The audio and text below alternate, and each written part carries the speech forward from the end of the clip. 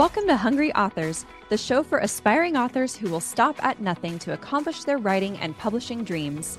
We're your hosts, Liz and Ariel, and we're honored that you're here. Let's dive in. Hey friends, welcome back to another episode of the Hungry Authors podcast.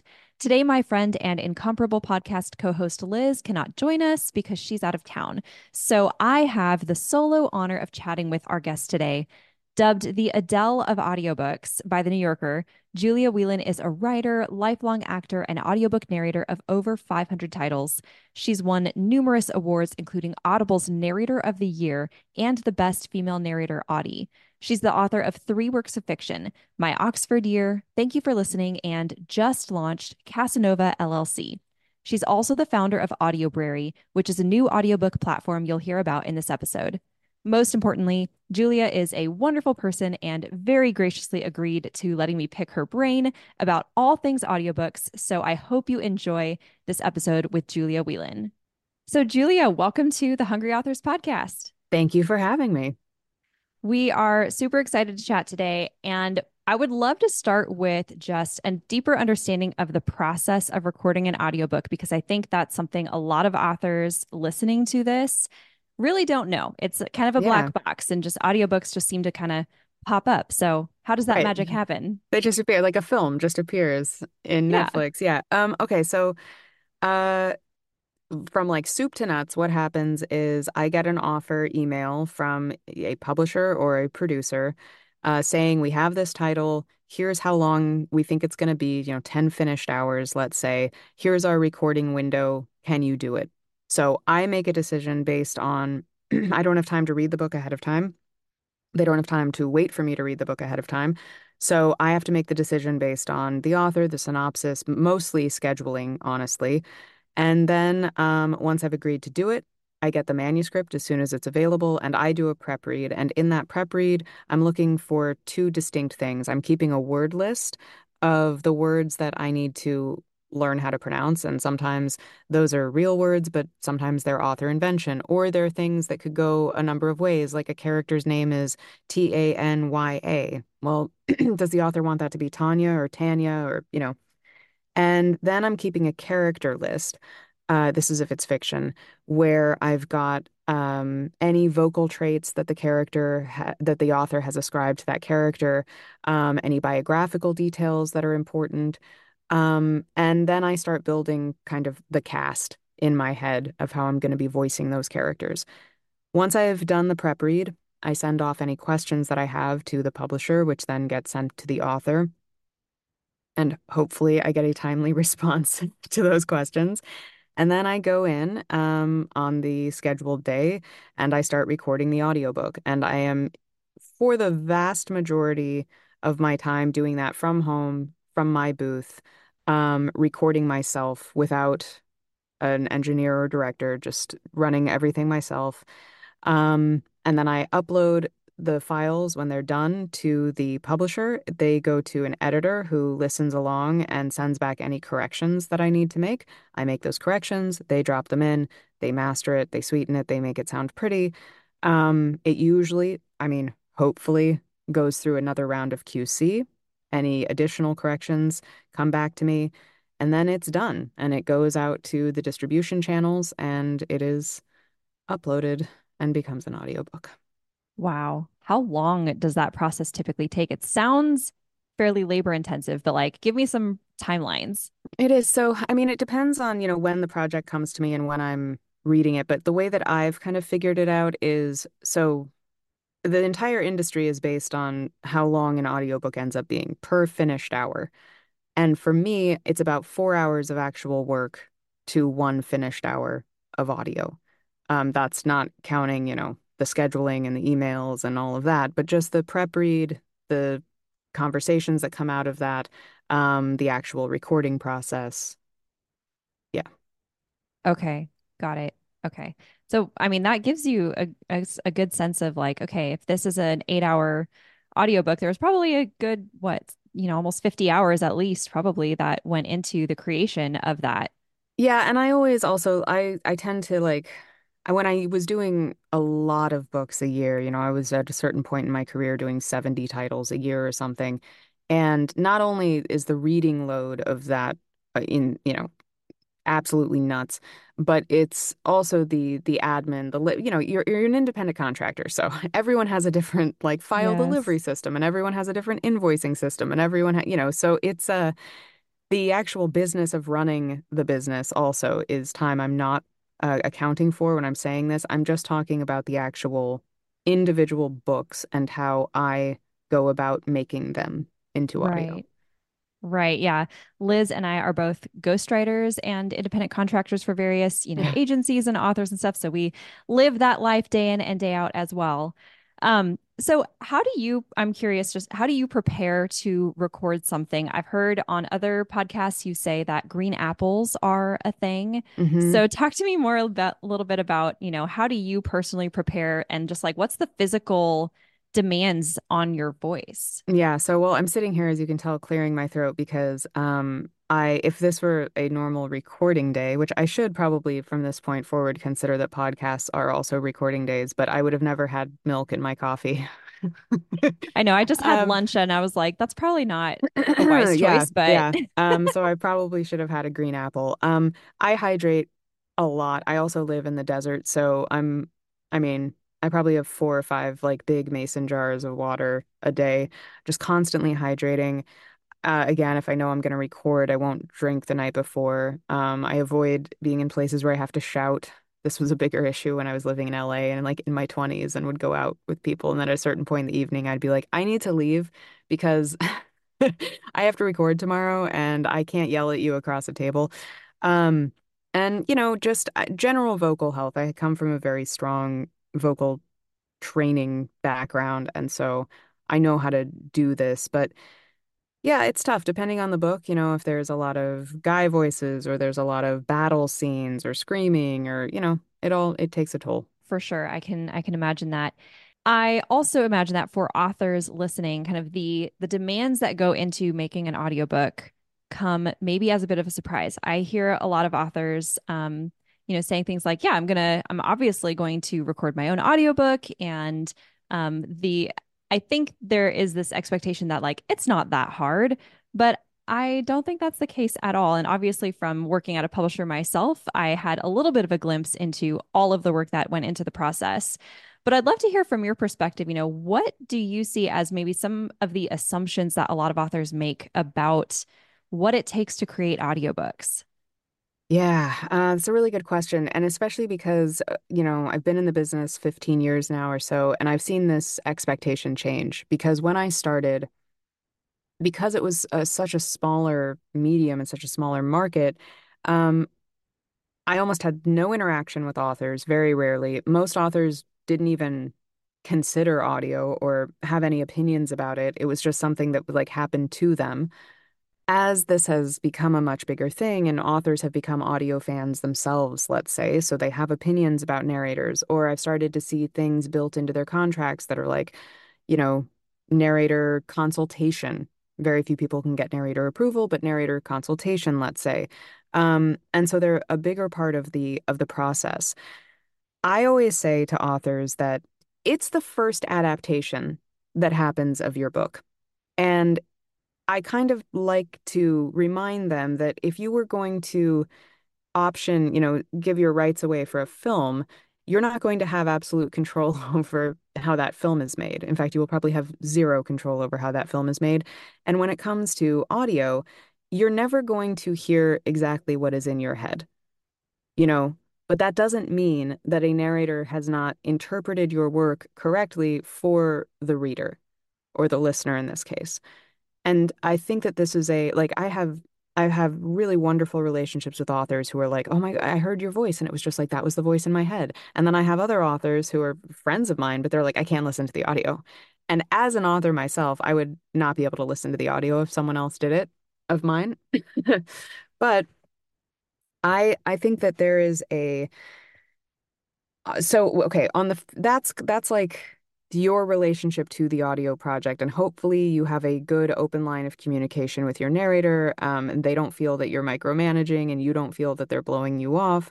And it's a copacetic, very healthy collaboration.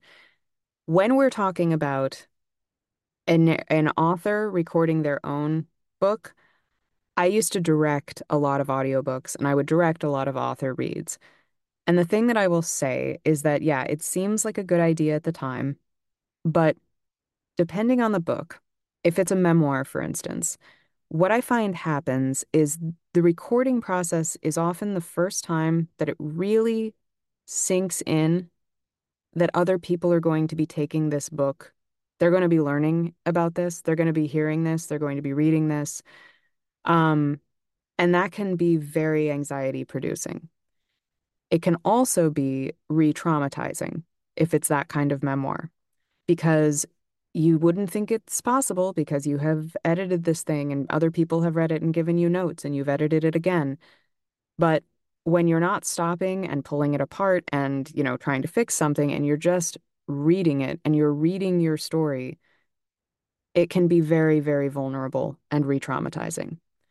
So take all of that and the emotions of it, and then add on the layer of learning how to do the job while you're doing it. Learning you can't move, learning, you can't touch things, learning that your breathing is going to sound like Darth Vader in your headphones, but that's okay. We don't hear it on the mic.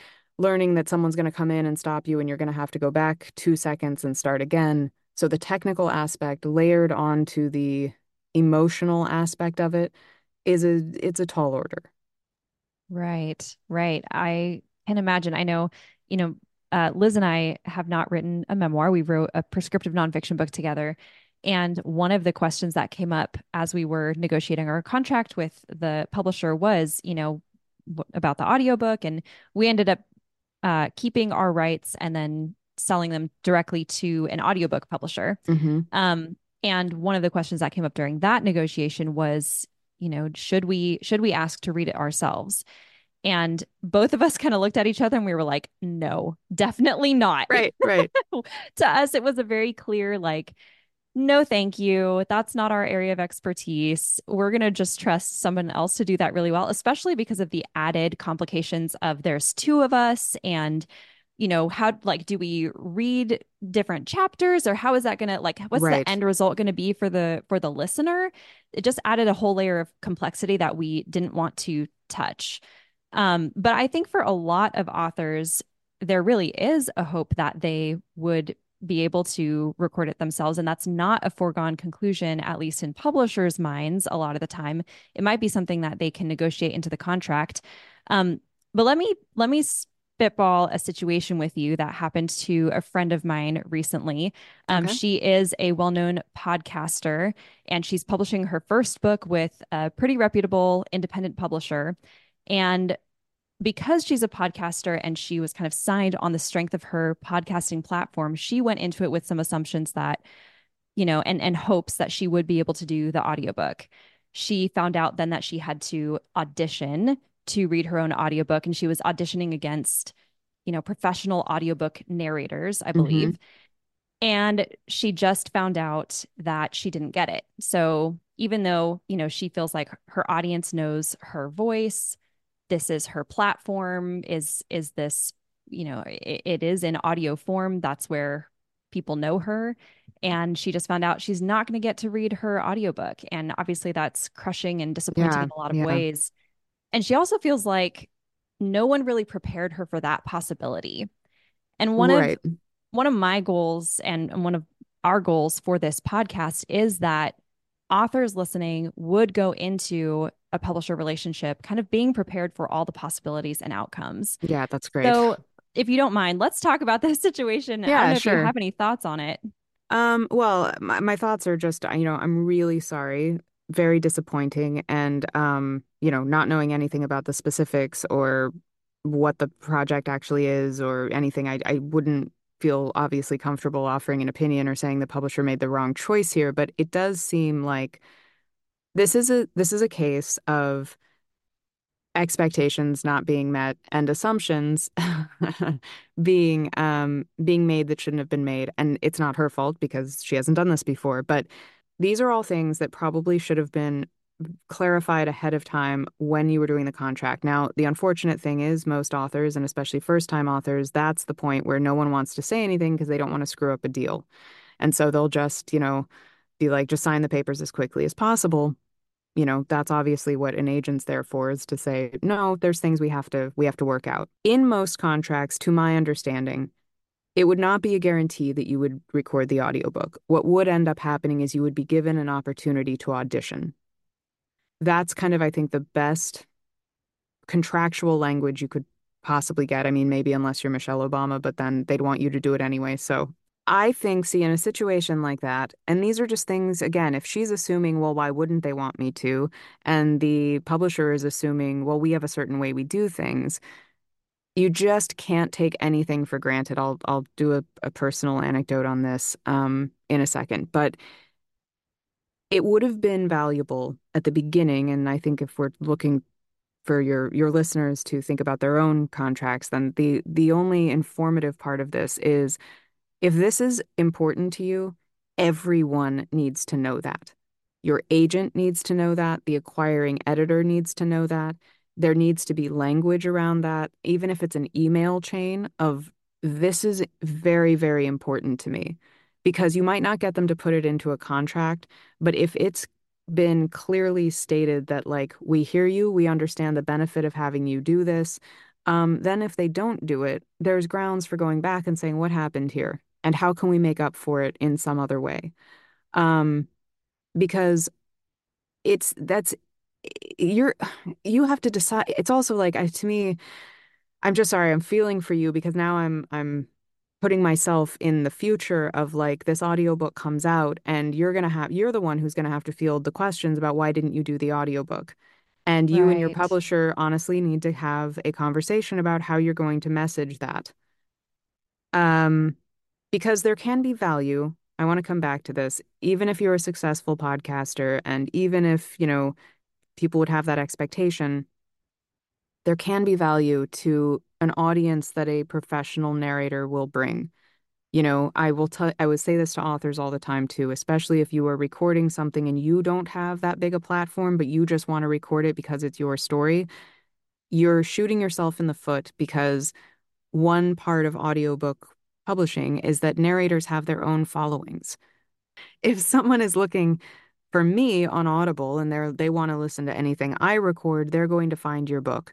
And if it were just your book out there in the Audible ecosystem with you narrating it, that makes it harder to discover.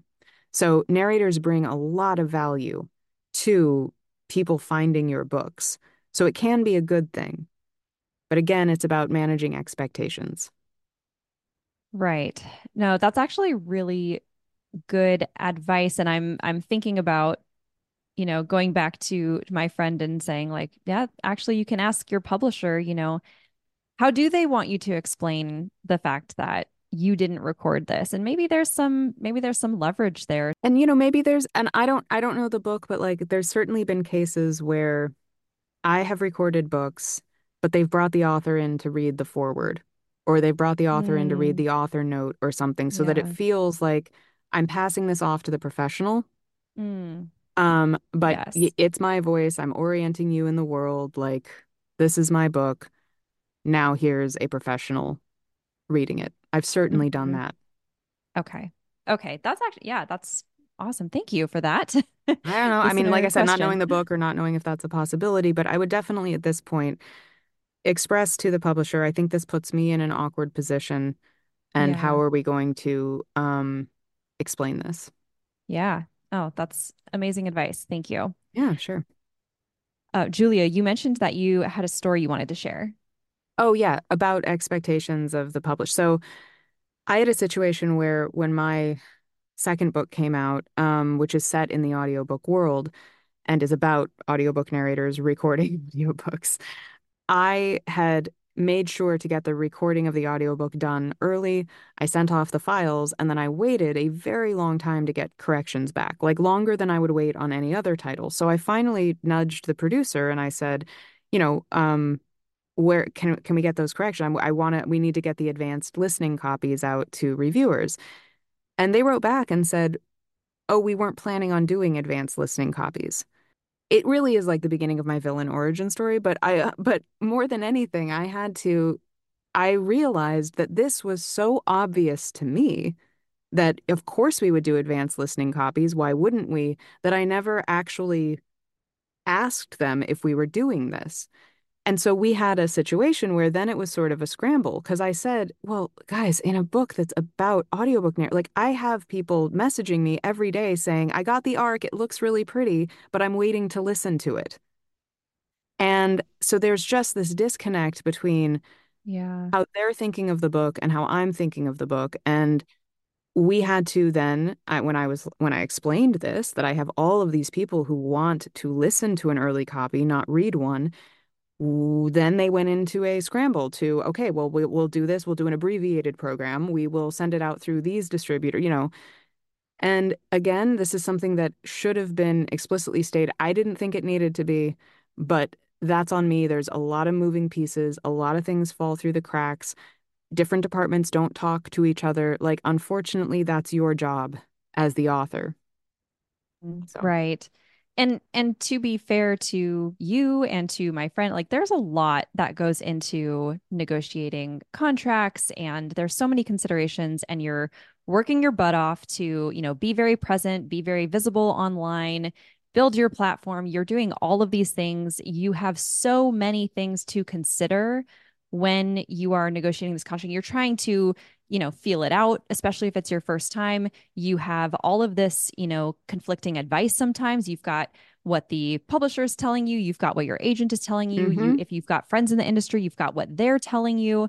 So, signing a contract, it's like this perfect storm of all of these things coming on you at once. And it is hard to to keep in mind all of the things you should be checking for at absolutely. that time. And you don't know what you don't know.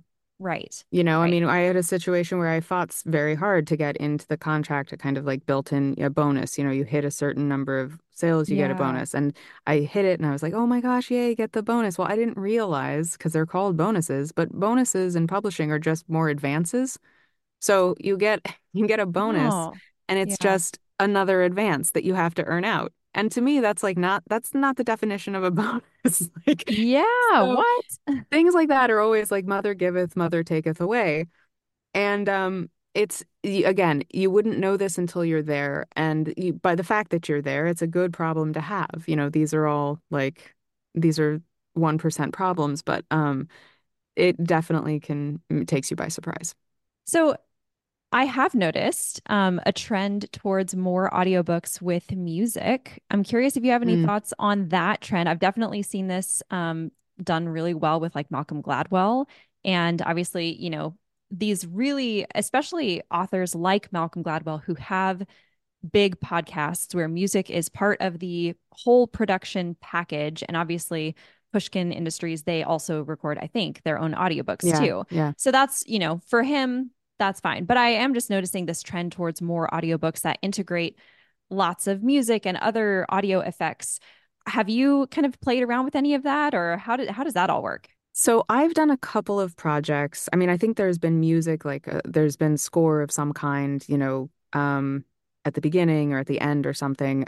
But I've started playing around I can think of two situations where PRH did Cormac McCarthy's last two novels, but the very last one is I did with Eduardo Ballerini, and it was perfectly suited to this. It was a transcript of counseling sessions between a woman and a therapist. And we decided we obviously wanted to be in the same room, recording it live. It was really suited to that. And we didn't want to sound design it in any way, but we thought that what would be helpful is when the sessions start and when they end, having, because it's set in 1973 or something, having like an old tape recorder type of on and off sound just to Yeah. signal to the listener, like, okay, we're in session, we're off. Oh, The other cool. thing that was the only other sound that we could think of in the piece was the character asks for a cigarette a couple of times. And so being able to have like an old school lighter sound made it feel like a transcript. But that felt very organic to the book. I mean, that's what the book is.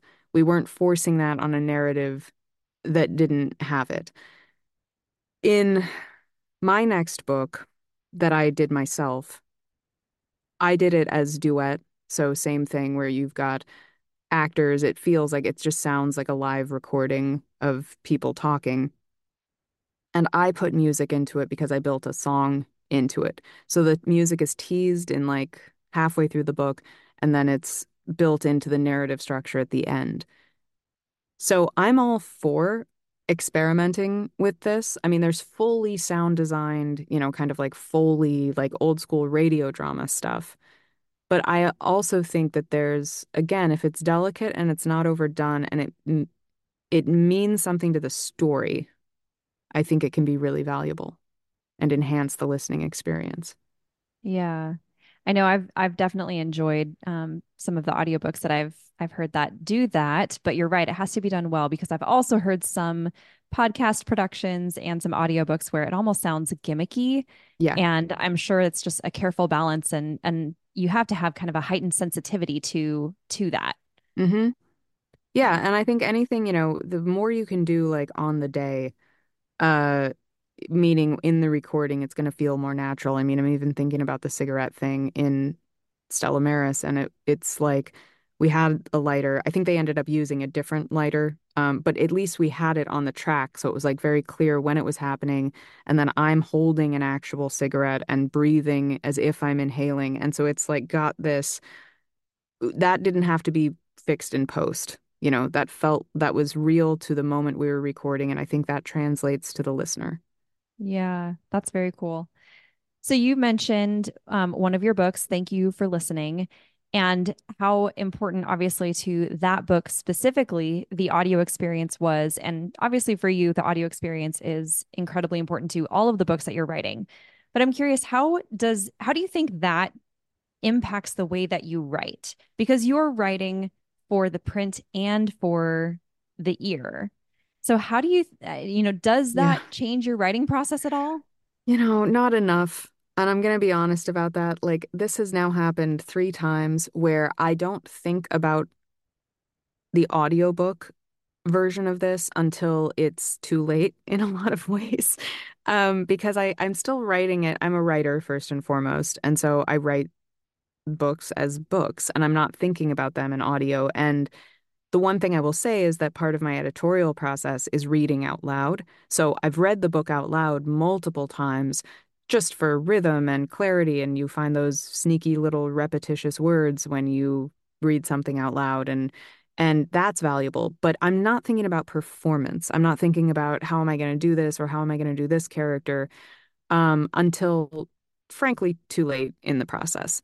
So it doesn't really change the way that I think about things. I think moving forward it will because part of being able to create my own stuff now, which we'll talk about, but part of that is freeing up the way that I think of stories. So when I'm conceiving it's just that the last 3 books I thought of as books. But now I'm thinking I could do these as audio originals instead. And what would that look like? How would I tell this story in that format? So that's going to change the way that I approach it moving forward. On that note, let's talk about kind of your big new project, which is just launched in Yeah. February. Tell us a little bit about Audiobrary and Casanova. Okay. So, yes. Okay. So I have been, over the last year thinking about ways that the things that I think are broken in publishing in general, but specifically audio publishing. And I have a couple of like pet issues around that. One is my big thing is narrators don't get royalties in traditional publishing. So I just think that's patently unfair and egregious, frankly. And I want to try to change that. And then the other part of it is we obviously have a coming onslaught of synthetic voice, AI, text to speech technology. And I don't really care about that because that's definitely going to be a thing and it's a big thing and it will change the market. But what I'm concerned, there's still going to be a desire for human storytelling. And so what I'm trying to do is say, if we want that to continue, how do we do that in a sustainable way that allows people to still make a living doing this? And so I'm trying to build a structure for the future where by giving narrators royalties, by doing direct to consumer sales, um, authors are also getting a larger slice of the pie and just kind of creating a haven for human storytellers that will hopefully be sustainable. So Audiobrary is an audio publishing company. And it is also an app where the product is delivered. So you would go to the Audiobrary website and you would purchase the product. And whether that's original projects that Audiobrary has produced, or whether that's just other existing audio projects that we're distributing, you go and you purchase that on the website, and then it is delivered to the Audiobrary app, which functions like any other audio app. It keeps the files safe. That was my big problem and workaround and why I had to create this whole thing to begin with. Um, and the thing that we're trying to do is I fully intend to distribute certain versions of our stuff wide, but the more I can get people to come to Audiobrary, your your money is really going to the creators. When it Yeah. goes through Audible, they're taking 70% off the top. And the margins are just, this is why I realized I had to create a distribution channel as well, because I could just do original publishing, but then if I'm distributing it on the same platforms, we're not making enough to move the needle. And so that's what this is. It's kind of a holistic approach to audio publishing, and we'll see what happens. So, Wow. as part of a test case for that, I decided to hold on to my last book and do it myself through Audiobrary. And I'm doing it as an 8 episode audio series that launched on Valentine's Day. And it's called Casanova LLC. And if you're familiar with Thank You for Listening, the book I was talking about earlier, Casanova LLC is the audio series that the main characters in Thank You for Listening were recording. So they're totally standalone, but it's a spicy romance series that they're recording. I am really excited about that. I have to tell you, I have not historically been a romance fan, but I did read Thank You for Listening, and it kind of piqued my interest again. And I was like, you know what? Great. I'm kind of into this right now, and I'm super excited for Casanova. Well, Casanova is definitely a few serious clicks past Thank You for Listening. It is for Sure. indoctrinated romance fans. I've already had a couple of people listen to it and was like, well, this doesn't feel like a Julia Whelan book because Thank You for Listening was pretty closed door. Um, Casanova is not. I mean, it's a second chance romance with a gigolo descended from Casanova. So like there was no writing around that. That had to be, Right. it's very explicit. Yes, I love Yeah. that. Yeah. That's so fun. Yeah. So, if an author, like let's say for our next book, if we wanted to retain our audiobook rights again, Hmm. could we like pitch them to Yeah, definitely. Audiobrary? Okay. Absolutely.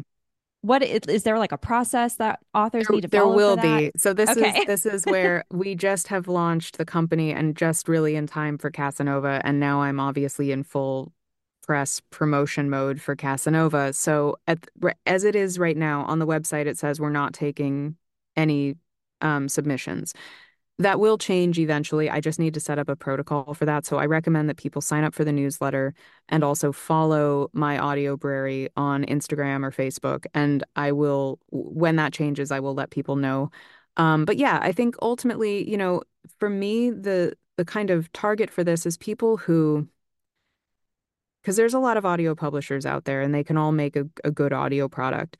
For me, in building the kind of thesis of this company is I want it to feel like a library where you go in. It's not going to be everything that's ever been written. I'm not Audible here, but I want you to be able to go in and something piques your curiosity and you can find kind of 5 other things that are tangentially related to that. So if your project happens to share some DNA with something else we've got, Or you have a project that is really suited to audio. I have a lot of author friends that I've been talking to about this, and they're like, it's so funny. I had this manuscript, but it just like, I didn't really think it was a book. I just wrote it as a book because that's what I was, that was my career and that's what I was doing. And if I just repurposed it so that it was more for audio, this would be great for that. That kind of thing. Okay. And do you plan on like specializing primarily in fiction still, or do you foresee nonfiction as well? No, it's all over the place. And Okay. to be fair, that's either going to work or it's not going to work. And I know that. I feel like someone was like, well, you need to have like, is it going to be a romance? And I was like, you know, no, because our next project up is narrative nonfiction, Okay. My historical favorite narrative genre. nonfiction. Yeah. So, no, it's going to be a little bit of everything. But the other thing that we're doing is because I want to have these editions that can go wide, but there will always be a version of the book that I'm calling the Rabbit Hole Edition, only available on Audiobrary, that would have interviews with the writers, supplemental materials, things where you can kind of do deep dives on the subject matter of the book. So also, if you have a project that you think, yeah, there's a book here, there's an audio product here, but there's so much room for more conversation or supplemental stuff, that's going to be very appealing to me too. Okay. Well, it sounds like maybe there's an opportunity for like Audiobrary imprints or something, which would be Who kind of knows? cool. Yeah. Yeah. All right. Last question. What have been some of your favorite audiobooks to narrate? And I will tell you mine, my favorites have been Educated. Oh. I think that was my first audiobook hmm of yours that I heard. And then you also, I think The Seven Husbands of Evelyn Hugo, I had a you were small part of part that. in. Yeah. Yeah, yeah. So, but I had like some familiarity with you from those two exposures, but what have been your favorite projects? It's a very hard question. Um, I mean, I've recorded 500 books or something now, and I think that, it also depends on genre and category. If I'm talking about like rom-coms, I think the Emily Henry books are delightful. Um, there's Educated as a memoir is just so beautiful, so beautiful. Here's a nonfiction book that I'll mention because the book itself, there's some controversy around the book itself, but I will say that recording it was absolutely brutal, but also beautiful. And it's called The Betrayal of Anne Frank. And it was Ooh. about a real thing, which is the Dutch government essentially created a task force of all these experts across all different law enforcement divisions internationally to finally solve the mystery of who betrayed the Frank family. And the controversy came not so much from the book, but from the actual task force because there was, issues with methodology or things, things of that nature. I think mainly people didn't like the conclusions that were drawn and didn't feel that um, they were warranted. But that said, the book itself about the history of that time, which I did not know, I didn't know about this particular window into what the Frank family, before we all know the story. Like we all start the story with the diary, but before all Yeah. of that, I didn't know any of this.